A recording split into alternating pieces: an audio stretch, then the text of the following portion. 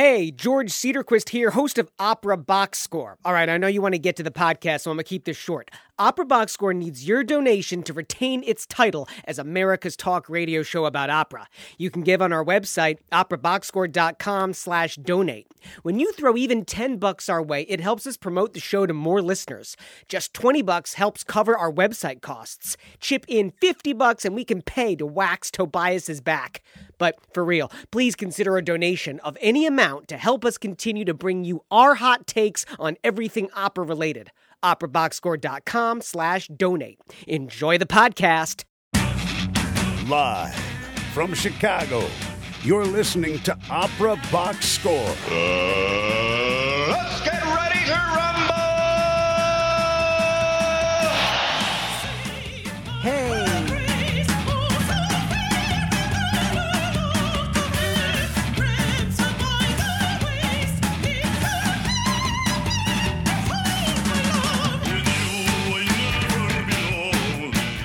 Wherever you are, however you're listening, welcome to America's talk radio show about opera, period. I'm your host, George Cedarquist, joined this week by co-host Matt Cummings and guest co-host Matt Barresi.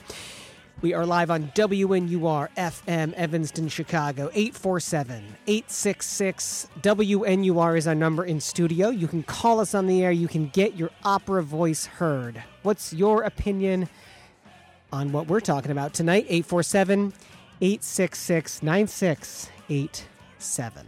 All right, tonight we gate crash the party as composer and conductor Leonard Bernstein turns 100 by sharing our team's favorite Bernstein vocal works and taking a closer look at the recent performance of Bernstein's Mass at the Ravinia Festival. But first, in last week's Washington Post, chief classical music critic Anne Midgette wrote, quote, "In a field that venerates authority and embraces the widespread fallacy that great artists live outside the mores of society, these conditions create fertile ground for harassment," end quote. We reflect on the names named and the reasons reasoned in Midgette's extensive report, plus 9:40 p.m. 2-minute drill, everything you need to know from the past week in Operaland, and our team's hot takes on those stories. Matt Cummings working hard for a living, man. How's life? Oh, it's going all right. I feel a little weird not being up at Ravinia right now. I got to say, the last couple of days I've gotten used to it. But I was just in the production of Mass that they did up there over the weekend, and it was a great experience. I'm really looking forward to talking more about it in a little bit. I cannot wait to get to that segment. I'm thrilled also that Matt Barresi is back on the show. Great to be here. Thanks for having me back. You made a dreadful mistake, of course, to try and redo your performance from, what was it, like 18 months ago? It was a while back, but I'll see what I can do. And really, I don't know my way out of this booth, so I'm at your mercy. Ah, yes, the old lovely Studio One here on WNUR. Matt, what have you been up to since we saw you last? I think when I was here last, we were in the process of premiering a new work at Urban Arias in Washington, D.C., a piece called Blue Viola, which is a blues-infused chamber opera based on a true story from the 90s from Chicago about a stolen viola. And that piece, it premiered. It had Alicia Olatuja in one of the primary roles, and it went on to... It was an artistic success in D.C., and that year we were able to perform parts of it at the New Work Sampler at Opera America at Wolf Trap. And so it's got the beginnings of a nice life to it. It was performed in Opera Memphis, production there, and we did a production at Lyric Opera of the North in Duluth with Alicia Hall Moran, who is... she's on the cover of Downbeat magazine this month with her husband, Jason Moran. Wow. So we've had some really talented people attached to that show, and I hope that it'll have a nice life ongoing. You sound surprised. I don't know why. Like, I mean, I've listened to the piece. I think it's awesome. So it's played the East Coast. It's played the Upper Midwest. Well, Tennessee. I was going to say Appalachia, which is wrong. And it's played the Upper Midwest. So when's the West Coast?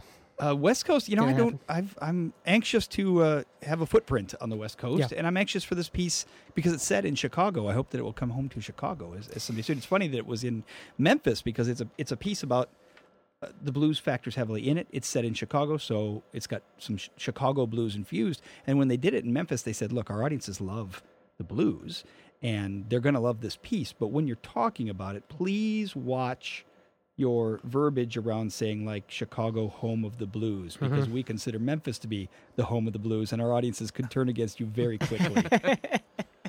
That's fantastic advice. Hey, boys, let's talk some opera. Chalk Talk on Opera Box Score. That is what you're listening to on WNUR 89.3 FM. We got a full slate tonight for you on Opera Box Score. Give us a call. Get your opera voice heard, 847-866-9687.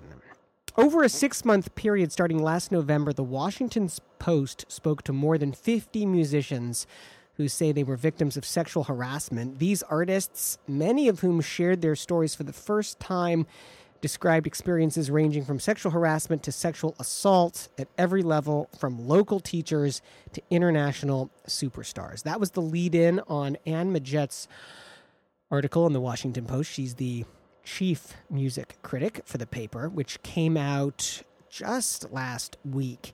And it is a shocking read. The link to our website for that, operaboxscore.com, you can read for yourself.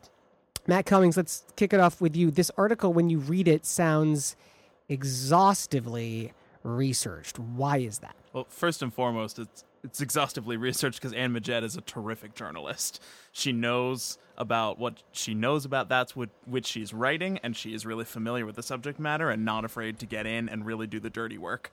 And when you're talking about allegations like these, there is often just kind of a knee-jerk backlash to discredit the people who are telling the stories. And I think that this article, part of it, is an attempt to get ahead of that and saying, this is not, this isn't he said, she said. These are real. You can't just write them off as being fake or as being trumped up. These are real problems that are happening to real people, and they talked about it at the time. And we have people corroborating these stories, that we're not just trying to throw dirt into the wind and see what sticks. When you read these stories, some of them are just so harrowing. I don't understand how someone else could think that another person would make this up and would go to such extreme levels to slander an individual, only to have multiple stories, multiple counts all line up. I mean, Majet she's shown her work, as you would say if you were doing like an arithmetic problem. Matt Parisi, what was your gut reaction? What was your hot take on this? Well, it's fantastic that she showed her work. I shouldn't say that it's a shame that she has to, because when the allegations are so serious, one should cross their T's and dot their I's. But we're living in a really alarming time of epistemic crisis, that people don't believe evidence right now. And so you have to bury them in evidence in the hope that they will believe their own eyes and ears. And that's very disconcerting. She's done that. I hope that people will believe it. And I think the power of denial is very strong. So I think there are people who just don't want to live in the world that we're realizing we live in, where there's so much, I don't like buzzwords, sure, but I'm going to say toxic masculinity. But there's toxic masculinity Those are some everywhere. big buzzwords, pal. But I think you want to live in a world where most people are good and are arguing in good faith and are good to one another, and we do largely. But the fact that there are insidious, that there are sexual harassers, sexual assaulters. Oof! I'm a words guy. I'm saying terrible words tonight. But the fact that there are these criminals lurking everywhere, I think some people would rather just think that it's a bunch of fake accusations than realize that there's a lot of bad people in this world, because it's a bad feeling to know that this is all around us. Yeah, it's honestly kind of amazing that there can still be a bombshell article about this, this many months into us discovering into these exposés of people in power who have been abusive and predatory and downright criminal. But there are enough people who are ignoring it or wanting to write it off as a one-time thing or just a couple of bad seeds that it makes it's easier to do that than to admit that there's a systemic problem, and that not encourages but allows for it, and certainly enables for it. Certainly in Operaland, when James Levine and his accusers came forward. This is what, maybe 4 months ago now. It was in 2018, I believe, or was it at the end of? It was around the end of 2017. End of 2017. I mean, when that blew up, it was already exhausting and harrowing to read about, and then it kept happening, and more and more allegations came to light. In the article, Majette says, quote, "On stage, classical music is larger than life, but the preparation behind the scenes takes place in more intimate environments than most workplaces. Dressing rooms, rehearsal studios, windowless practice rooms, and hours of one-on-one instruction. And in a field that venerates authority and embraces the widespread fallacy that great artists live outside the mores of society, these conditions can create fertile ground for harassment." So, guys, what are the structural problems of this industry? We're going to focus specifically on opera and vocal music, although there are instrumentalists that have also been named. What are the structural problems of this industry that promotes this type of behavior? I think there are individuals who have really outsized power. And maybe we've thought that's romantic over the centuries. But now, and I'm sure it's changing, I'm sure that on smaller levels there are boards and groups that choose the winners in the industry. But we are still in a situation where there are great men, largely men. And they're the gatekeepers of who gets to be successful and who is not successful. And you can see with the uphill struggle to have more women conductors, more women composers, more women general managers, that it's still a lot of white guys doing all the things, and they have such power, and there's so few seats at the table for singers, for instrumentalists, for librettists, for everybody, right? There's not enough work to go around. Training programs chunking out zillions of new artists all the time with no place to go. So then you have just a few guys who have just become, well, it's absolute power, and we know what that does. Mm-hmm. And on top of that, the way you get noticed is more often than not to get that kind of one-on-one attention. That's what every young artist who's going to a training program craves, is to have the conductor point at you and say, I want to talk to you. I want to work with you. I want to help you. I want to help you to grow. And everyone wants to believe that it is that it's a true artistic mentorship, and lots of time it is. But not always, as we, the allegations against Daniele Gatti was that he took a young singer from the Ryan Center into a practice room and started kissing her, and she wasn't able to speak up because she was encouraged not to speak up because she'd be fired, and he would just keep on doing it to someone else. And that kind of world where where one-on-one mentorship and behind closed doors mentorship is so important, is so critical to developing yourself as an artist and to giving yourself some bona fides to, keep moving up the ladder. You are asking for things to happen that no one wants to happen. It's Opera Box Score on WNUR 89.3 FM. George Cedarquist with you tonight, along with Matt Cummings and our guest co-host Matt Barresi. We're talking about an article in the Washington Post recently by chief music critic Anne Majette, who does an extremely thorough, exhausting job of listing both assailants and victims of sexual harassment in the performing arts, in classical music specifically, instrumental classical music and vocal classical music. Here's another problem, I think, that breeds this sort of behavior, is that by and large what we do, at least in opera, is a very hands-on art form, right? And I can just speak as a director. Like, you are, by and large, you are touching the artist that you're working with. You're taking them by the hand and saying, all right, I want you to cross stage left on this bar. And sometimes you can just say it, and sometimes you have to touch them and do it for them or push them in the general direction. And I honestly think, George, that some of the issue with this problem is that people are so afraid of losing that kind of immediacy, that often is used as an excuse to kind of ignore the problem, or at least to brush it under the rug. You know, those slippery slope arguments start coming out about what's next. Are people not going to be able to, are characters not going to be able to kiss on stage? What happens if we take this point that has a perfectly reasonable application in the real world and, you know, remove all sense of reasoning or logical moorings from that and take it to the most extreme version of that argument you can make, where everyone's just on stage standing by themselves in the dark wearing as many layers of clothing as they can. What happens to music then? What happens to art then? Of course we can't fix this problem. It'll ruin everything. Right, which is total nonsense. Obviously, I mean, you can fix the problem. It's not going to happen overnight, but it requires a lot of transparency. And again, I'm just going to speak from the director's side of it. Like, your job as the director is to run the room and to take care of everybody in the room.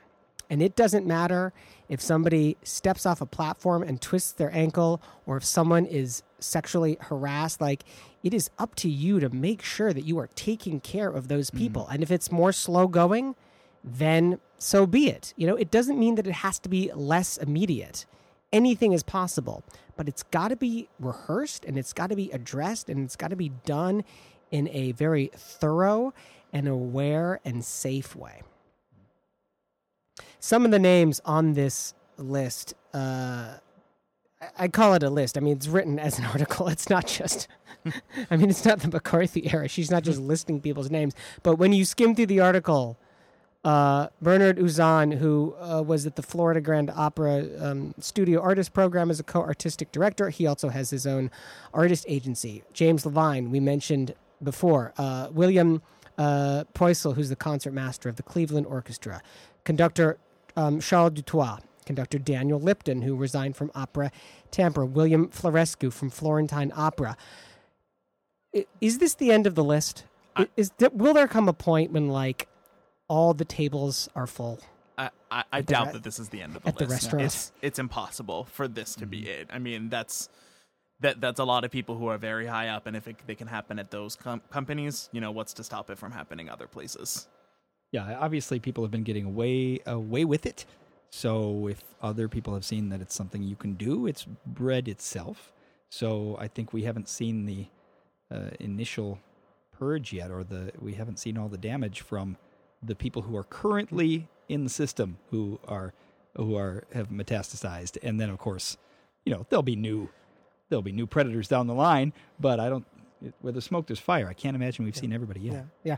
Michael Rice of the Opera Now podcast, the granddaddy of them all. He was on our show right after the Levine story broke, and his phrase, I think, was the best. He said, "We need to take the sponge to the glass." I might be paraphrasing him a little bit, but his point, as I took it, was like, we have the responsibility to clean this up. And I think that's my challenge to our listeners as well. Is like, if you're in this business, what steps are you going to take? How are you going to make sure that you are going to advocate for those artists that are in the room with you? How are you going to be able to step up, and how are we going to continue to fight the fight to get rid of this behavior? Again, the link to that article is through our website, operaboxscore.com. It is Matt Cummings' harrowing reading. Yeah, that's putting it pretty lightly, I gotta say. It's it just, you think that you've gotten to the end of it when it's just one section, and every one of these sections honestly could be its own standalone article, and she has 5 or 6 of them that just keep it is so thorough and just so damning in terms of what's been going on underneath everyone's noses this whole time. We're going to wrap it up there for that first segment. Can do, can did. We celebrate Leonard Bernstein turning 100. That's next, only on Opera Box Score and WNUR 89.3 FM.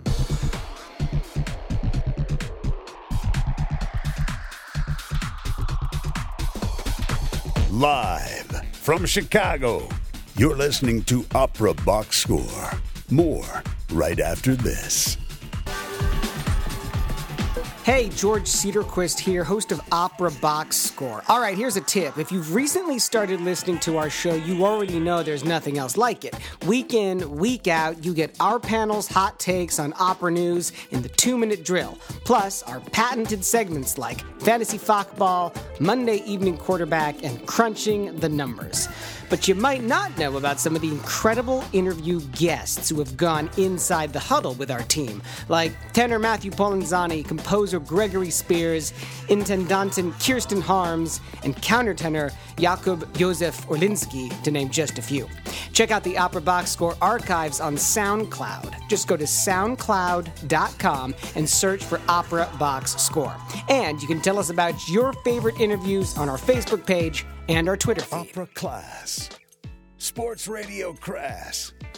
This is Opera Box Score. Hey, thanks for hanging out with us tonight on Opera Box Score. WNUR 89.3 FM, George Cedarquist, along with my pal, Matt Cummings. It's going to be a confusing night with all these Matts in here, is all I have to say. And that would be our guest co-host, back on the show after hiatus, Matt Barresi. Hello, hello. What are you working on these days, man? Funny you should ask. I mentioned Urban Arias in Washington, D.C. They perform at the Atlas Performing Arts Center. Did our show Blue Viola a couple of years ago. We have a new premiere with them, and by we, it is myself and the composer I typically work with, Peter Hilliard, who's based out of Philadelphia. And we have a new show called The Last American Hammer. It is a chamber opera. It has 3 singers, and it has the Inscape Chamber Orchestra will be playing with them. And it opens September 22nd at Urban Arias. And it is a piece about, it's inspired by the sort of ridiculous Malheur Wildlife Refuge siege by those militia guys in Oregon a few years ago. And this is about a one-man militia who takes over a Toby Jug Museum, a precious little museum in an otherwise failing Ohio town, and the hapless FBI agent who comes to check it out, as well as the curator who, with a shady past, who runs the museum. Dare I ask how you got this idea? You know, when you're thinking about writing opera, and when you know that most new work is going to be fairly small in scale, anytime you see a story where people are stuck in a room, you vet it for its dramaturgical value. It's like that movie that took place in the elevator where the Right. people had sex in the elevator. Yes. There's like, come on. Every time there's a movie in an elevator, there's one where the devil's in the elevator, there's sex in the elevator. You go, how about this? Because this sounds cheap to produce. So we thought initially that sounds very funny. Like the initial joke was, what if one of the like bird watcher ladies was stuck in there with these guys? So we thought, let's write a comedy about that. It eventually became a funny tragedy rather than a tragic comedy. It's a funny tragedy about the way we live now, about the country as it stands right now. And we're very pleased to say that our cast is outstanding. We have baritone Timothy Mix, mezzo-soprano Brianna Elise Hunter, and we have inimitable soprano Elizabeth Futrell as the we're doing all right, and that's under the baton of Bob Wood, and it's directed by Grant Pricer. I get to work with Elizabeth Futrell in September. Can't wait. Well, consider me a little, I don't know, star shocked. I'm a little starstruck Thanks. just by secondhand starstruck. That's I cannot wait to work with her. I haven't met her yet. You don't audition people like that. So not really, not exactly. No. But I hear nothing but lovely things about her. As a matter of fact, we're here at Northwestern. Renee Fleming was on campus. She was the big commencement speaker this year, and I got to speak with her. And she said, "Oh, you wait. Like Elizabeth Futrell is just a darling to work with and so talented, and you're going to love it." So. Did you happen to talk about sports with Renee Fleming, or I don't know? I tried to get her hot take on a few things for the end of the show. Yeah. You know, some good calls, bad calls. So. That dress that she wore when she sang the national anthem, man. That was the black and white number? Yeah. The one in the Smithsonian now? It needed clearance from the FAA, those wings. I was a little star-shocked as well at the performance of the Bernstein Mass. Matt Cummings it up was at a Ravinia. veritable who's who of Broadway and opera in the street chorus. Some really prominent singers, people whose work I was familiar with, and names I knew, like Aaron Blake, the tenor who premiered the role, the tenor role in Fellow Travelers at Cincinnati Opera, was one of the soloists. Morgan James, whose work I really like in that Godspell revival from 2011. Just to name a couple, but and Marin Alsop, of course, was the conductor who led a fantastic reading of the work. We're going to get to more details on that at the end of this segment. Leonard Bernstein, of course, turning 100 this year. August 25th is his birthday. When you read Bernstein's biography, here's what two things stick out to me. First of all, he basically met everybody he needed to know when he was an undergrad at Harvard. Yes, he's also like a consummate genius, but you know, he was of an era, and he was at the right school and hanging out with some phenomenal musicians. You know, last week on the show, we inducted our first composer into the OBS Hall of Fame, and Oliver and I talked about inducting Leonard Bernstein, and we're not going to induct him today. He doesn't get in on his first ballot? No, not on the first ballot. But to me, he is kind of like the composer we inducted last week. He is sort of America's Benjamin Britten. What do you guys think of that parallel? The consummate musician, the composer, the conductor, the pianist. That doesn't even start to describe all of the hats that Leonard Bernstein wore over his career. He was a musicologist. He was someone who was really instrumental in the building the symphonic repertoire in terms of composers he championed, most notably Gustav Mahler. He at one point was a poetry chair at Harvard in the 70s. He became a poetry professor just for a little while and gave a series of lectures trying to link some theories about linguistics to his theories and observations about music and musical language. And the fact that he was so successful and so prominent in all of these fields, and probably a couple more that I've forgotten, just is mind-boggling. That he was just that outstanding. Once I was at Tanglewood, and a conductor said, "What do you do?" And I said, "Oh, I write new operas." And he said, I think I said new American operas. Or he said, "What do your operas sound like?" And I said, "American." And he said, "Copland or Bernstein?" And I said, "What?" He said, "Copland or Bernstein." If you were saying a sound is American, it's either got cowboy roots and sounds like Copland, or it's got African-American music roots, and it sounds like Bernstein. And so when you think you can really boil down the American sound to two guys, you've really left an impression. Yeah. Yeah, very true. Well, speaking of sound, let's listen to some sound. Cummings, you threw a couple clips my way, and we'll let you pick first. What do you want to listen to tonight? I did. I want to pick a little bit. I want to play two little pieces of Candide. Maybe we'll do them back to back. Sure. Because they show like two very different aspects of Bernstein's composition. The first is the end of the first little ensemble about the best of all possible worlds, with a little fugue that he does on the main character, not the main character, on the teacher saying QED. It's been proven that this is the best of all possible worlds. And then let's go straight into the Make Our Garden Grow that everyone knows. You got it.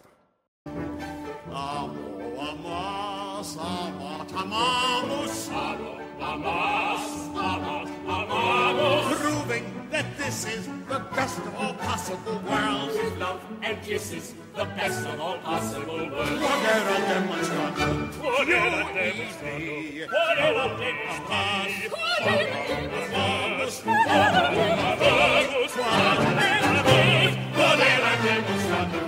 Best of all possible worlds.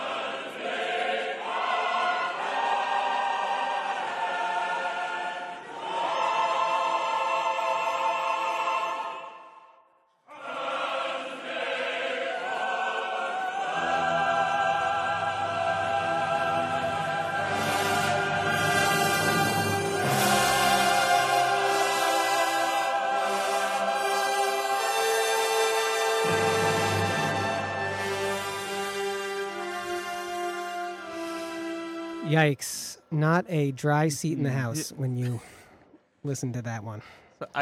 I picked those clips because Candide was Bernstein's attempt to write the great American opera, and we can debate whether or not it became that.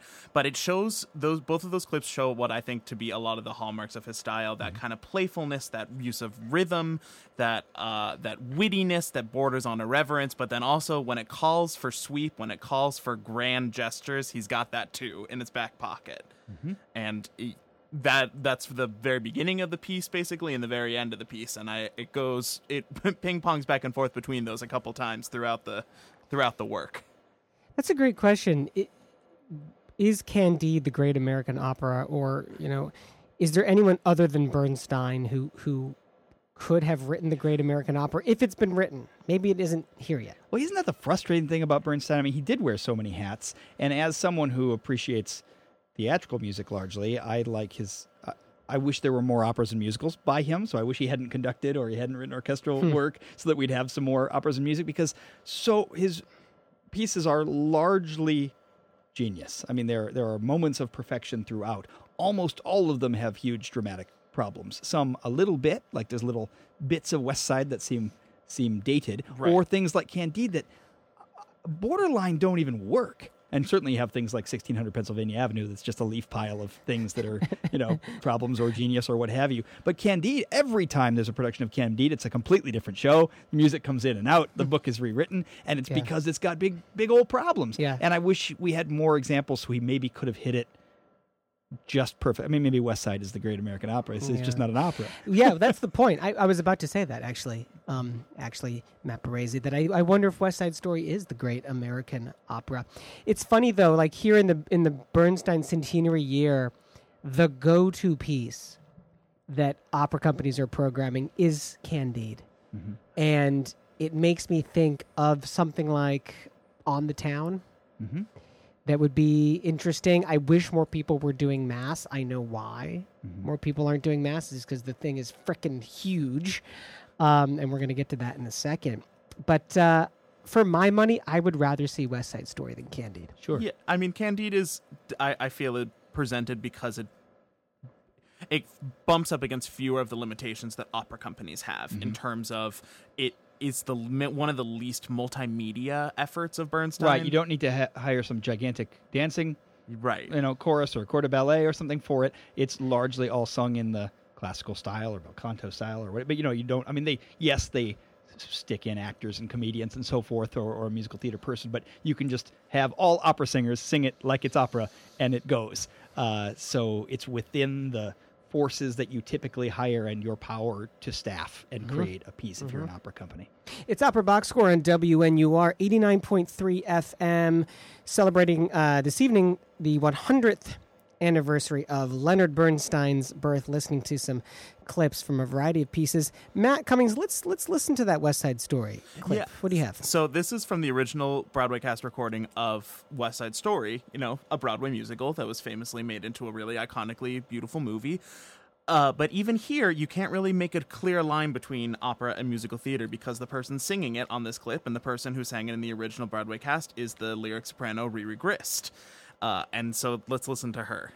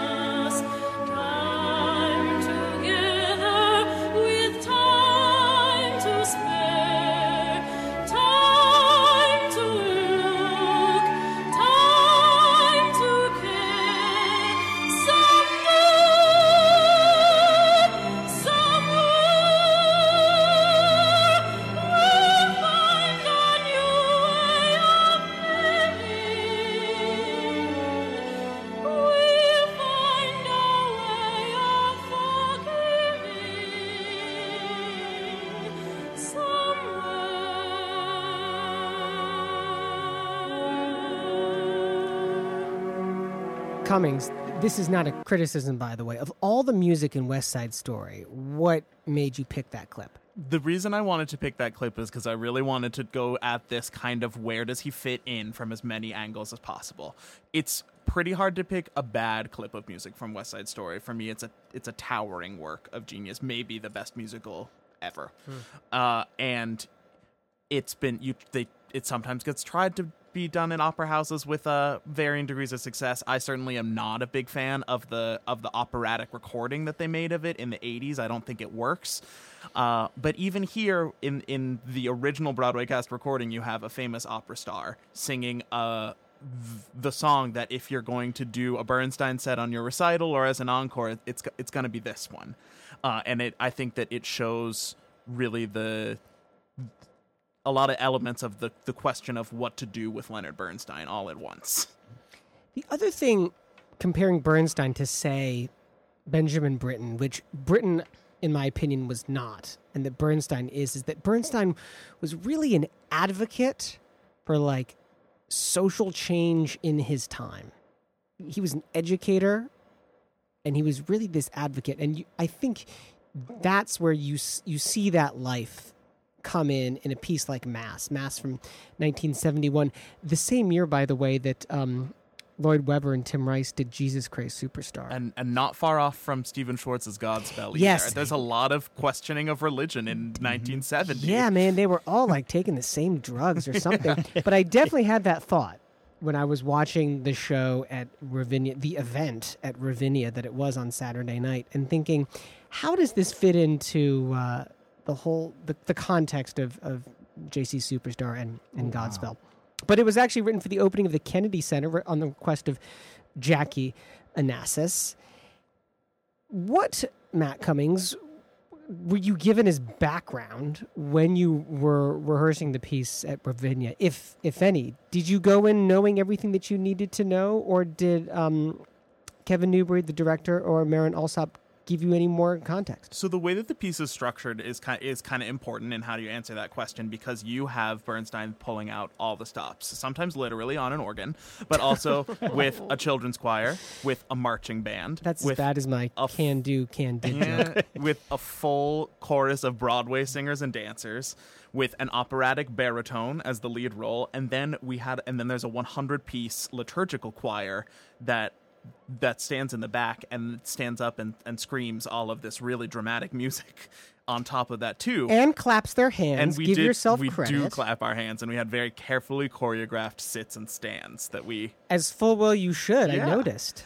But it for me, it's a piece that is about unity, and I know for the creative team, it's a piece about authenticity.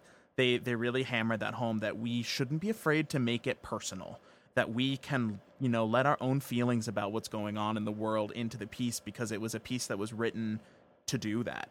Yeah. And they took a little bit of liberty with the piece. And one example that comes to mind is for the prayers of the people, instead of using the text that Bernstein wrote in the 70s, that might have come off a little bit dated today, probably would have. They had the cast and director Kevin Newbury worked on new texts to try to pinpoint some of the issues at our time that parallel the original texts, and those were greeted with applause at the performance. Not just applause, Baresi. I mean, you could have heard a pin drop at those sections of Mass, when, especially the first one, and I don't know the name of the individual who read that prayer, but it was essentially about stop taking our children away from us. I believe, and like.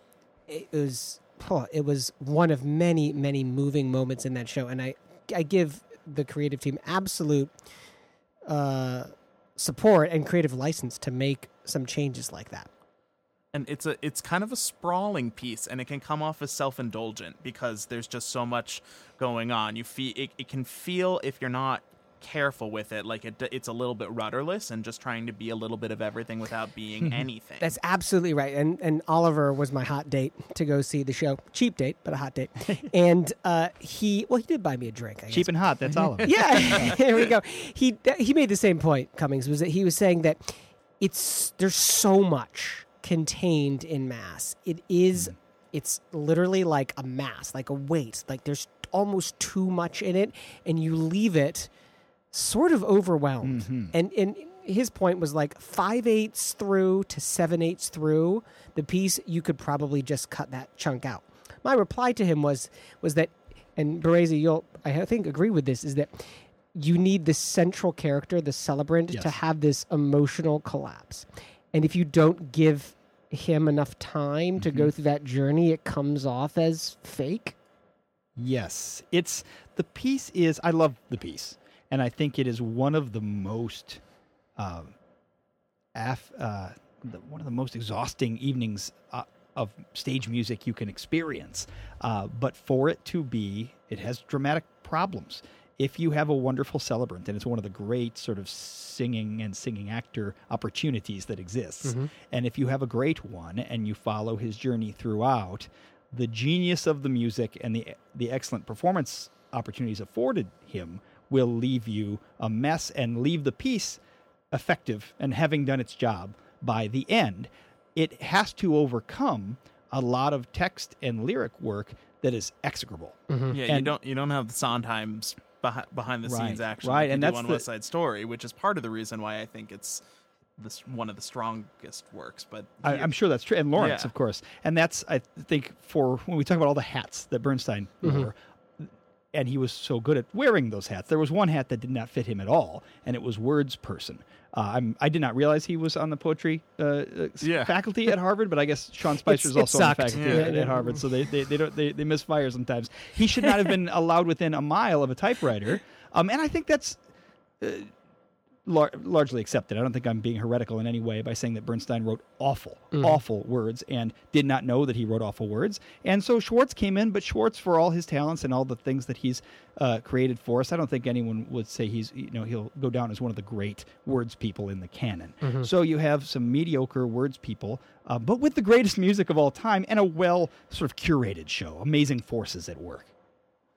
Absolutely true. What should we listen to, Matt Cummings, from this? Let's Piece take it mass. home with the way that Bernstein closes it, when the whole, all the forces kind of come together and sing a nice 5/8 canonical chorale, sort of, that even has a little bit of Latin wordplay in it, just to sum everything up that we've been talking about in the last 5 minutes. You bet.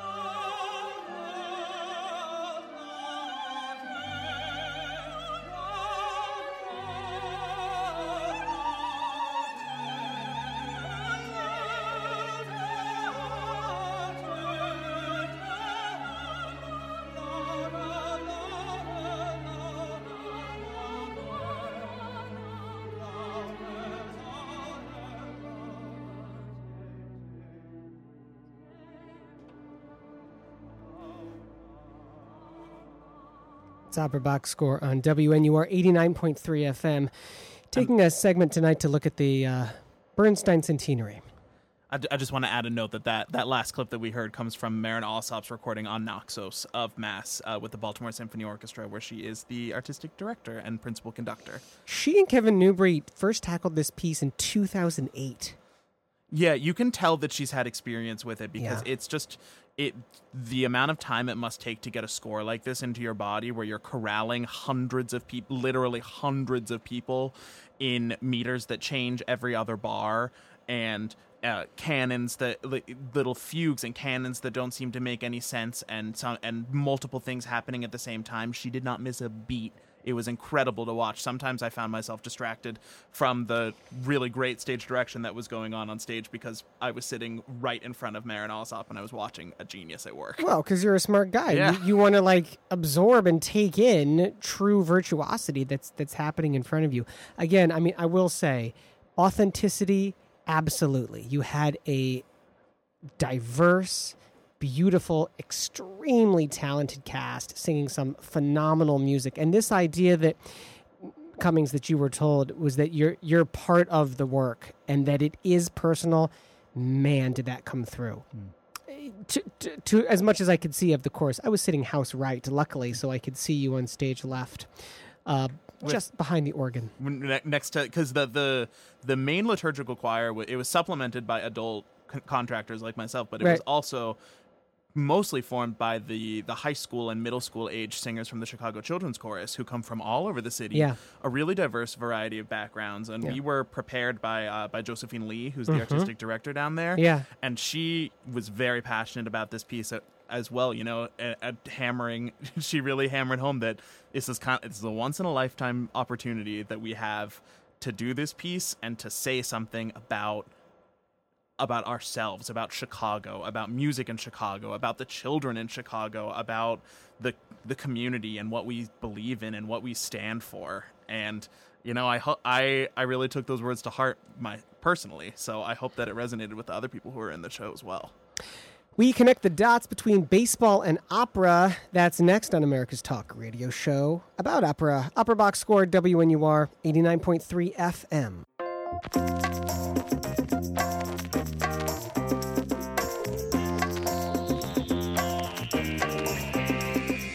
Live from Chicago, you're listening to Opera Box Score. More right after this.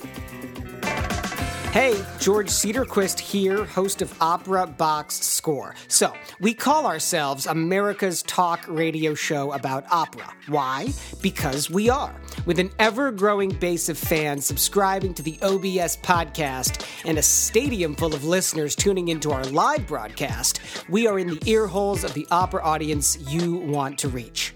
Want to promote your opera-related service or event? Or propose to the barahunk in your life? Maybe you just want the sound of your name memorialized on air by our announcer, Norm Waddell.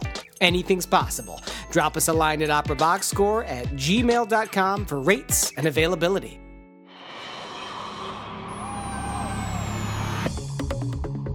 This just in, the 2-minute drill.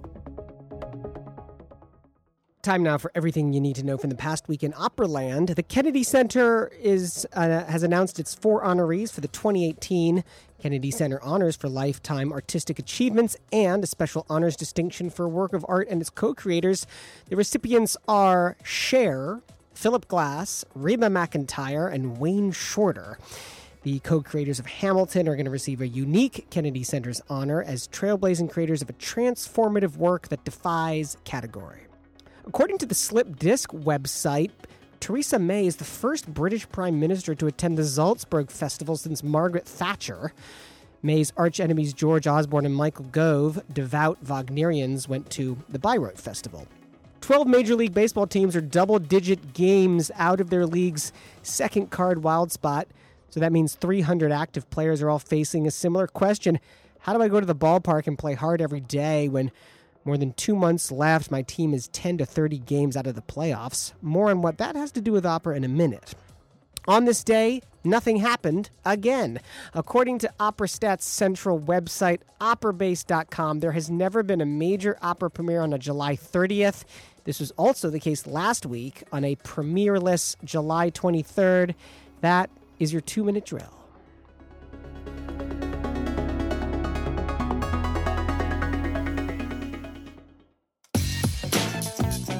You're listening to Opera Box Score with George Cedarquist, Tobias Wright, Matt Cummings, Weston Williams, and Oliver the Man Camacho. Hey!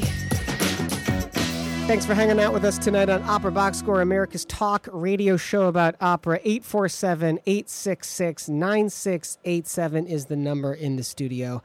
I'm George Cedarquist, hanging out with Matt Cummings and our guest tonight, Matt Barresi. Hello there. Hello. So, Matt Barresi, you live in Evanston now? In a manner of speaking. Okay. If you live in the Vatican, do you live in Italy? Not really. Then I guess I don't live in Evanston. Okay. Wait a minute. You live in the Vatican? I live in the Vatican. That's why I'm wearing this preposterous hat. I live on campus. My wife, belting guru, musical theater professor Melissa Foster, is one of the faculty in residence, of which there are only a few, about 5, 6 now. Okay. It's something that Northwestern is adding now as they rebuild dorms on campus. They're adding faculty housing and bringing faculty in residence on, and I'm a faculty spouse, so I live right here at Northwestern. That sounds like a blessing and a curse. It is not for everyone. It is for us. I mean, you are in a fishbowl. It's your job is cultural, so we're not like Right. looking for contraband in rooms or anything. You have dinners Those little on plastic topics and treasure events. chests that are in fish bowls. Never mind. We don't have to look for anything. We hold cultural events and fun events and. Awesome. We have a 6-year-old daughter. She's on. So if you're on Northwestern's campus and you see a hapless dad chasing a girl on a motorized Luke Skywalker land speeder by Radio Flyer, Yes. that's me.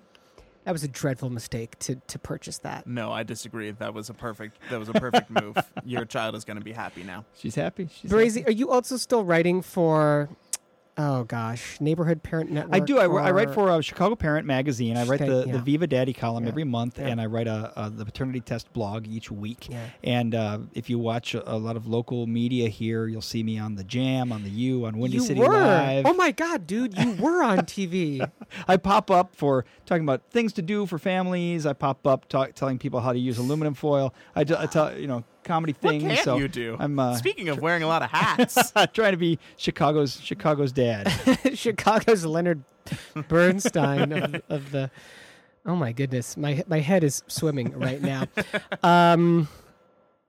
is that just because of you're trying to imagine being a baseball player who can't possibly make the playoffs? I just loved this article because I felt like it really spoke to me as an artist. And one of the gentlemen quoted in this article, it's on our website, by the way, operaboxscore.com, is talking about why baseball is so difficult. And he said, look, it's because of the daily public work review, whether you win or lose. It's the pressure from fans.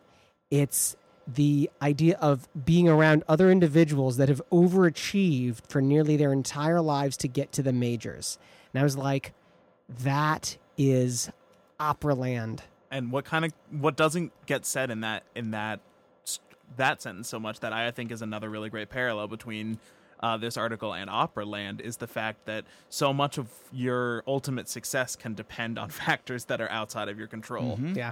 Like the best dentist in the world is probably going to find work, but the best singer in the world or the best baseball player in the world honestly might not, because it's so much of it is chance of having the stars align in addition to the hard work.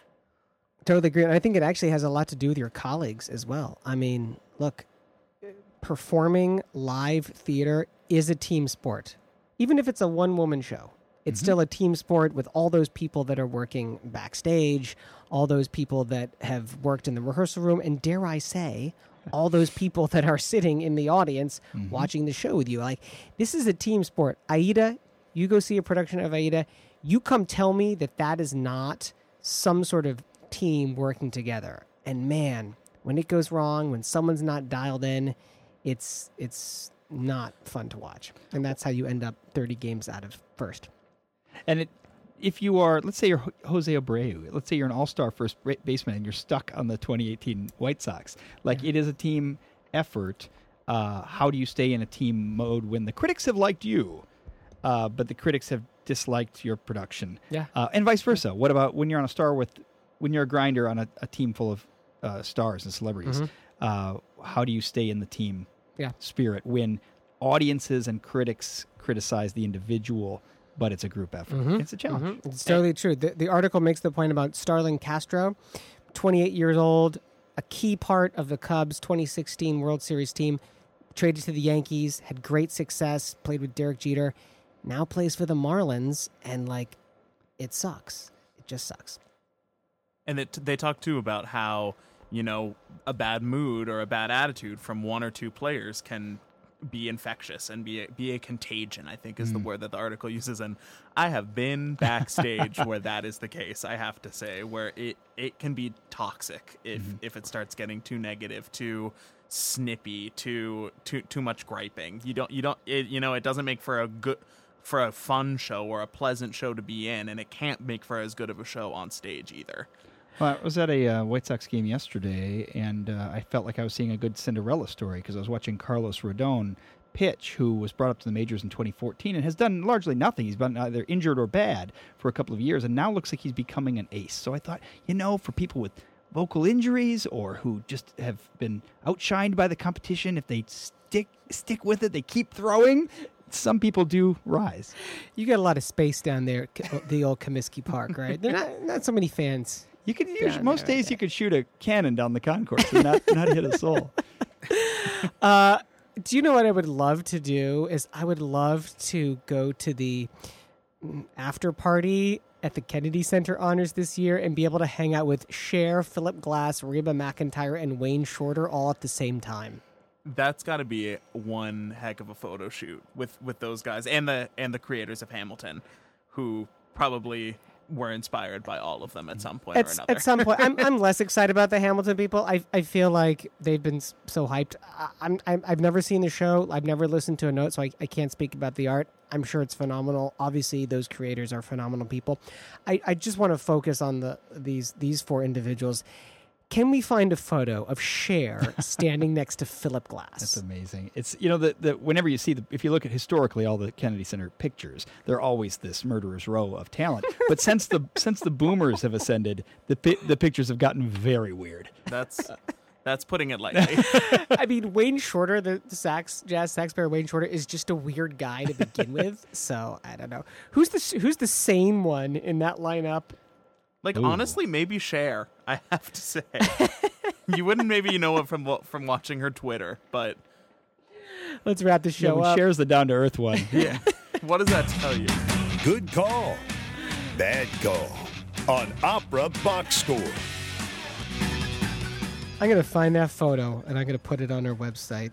Just wait for that to come out. Hey, guys, thanks so much for being on the show tonight. Matt Barresi, great to have you in the house. Great to be here. Thank you. Thanks. Do you have a good call or a bad call or any call for us this week, Barresi? I've got a good call, and maybe you've mentioned this before. I apologize if you have. But I see that Glimmerglass has commissioned Janine Tesori to write an opera, Blue, which will be, the text is by Tazewell Thompson, who directed Blue Viola. And there's no better call than having a legitimate opera created by Janine Tesori. That's awesome. I got to meet Tazewell Thompson at the Opera America conference. Lovely. Very Just nice a man. Lovely man. Lovely man, talented man. Very talented man. That's a great call. Cummings, what you got? My good call is that last weekend's production of Mass is not the last time that you can catch Maren Alsop's work at Ravinia this summer. She's the curator of their Bernstein Centennial because she was one of his proteges, and she's a great conductor. So I know that on August 19th is a concert with the first symphonies of Bernstein and Mahler that I'll be checking out, and I believe that there are some other ones in the meantime. Head to the ravinia.org to see where you can catch some genius. My good call is relatively unrelated, I suppose, to opera, but the planet Mars is the closest it's been to Earth in the last 15 years. So the next couple weeks, if you just go outside, if you live even in an urban environment, and if you get like a decent patch of no light pollution, take a look for Mars, for that orange dot, and then you can hum along with me. That's the English, and you coming out with that Gustav Holst joke. That's in 5/4, by the way. Hey, that's it for this week's edition of America's Talk Radio Show about opera. General Manager WNUR is Nick Anderson. Our announcer, Norm Waddell. You can visit Norm on the web at voxershorts.com, VOXERSHORTS.com. Our theme song is Vodka Inferno, written and performed by the Diablo Swing Orchestra.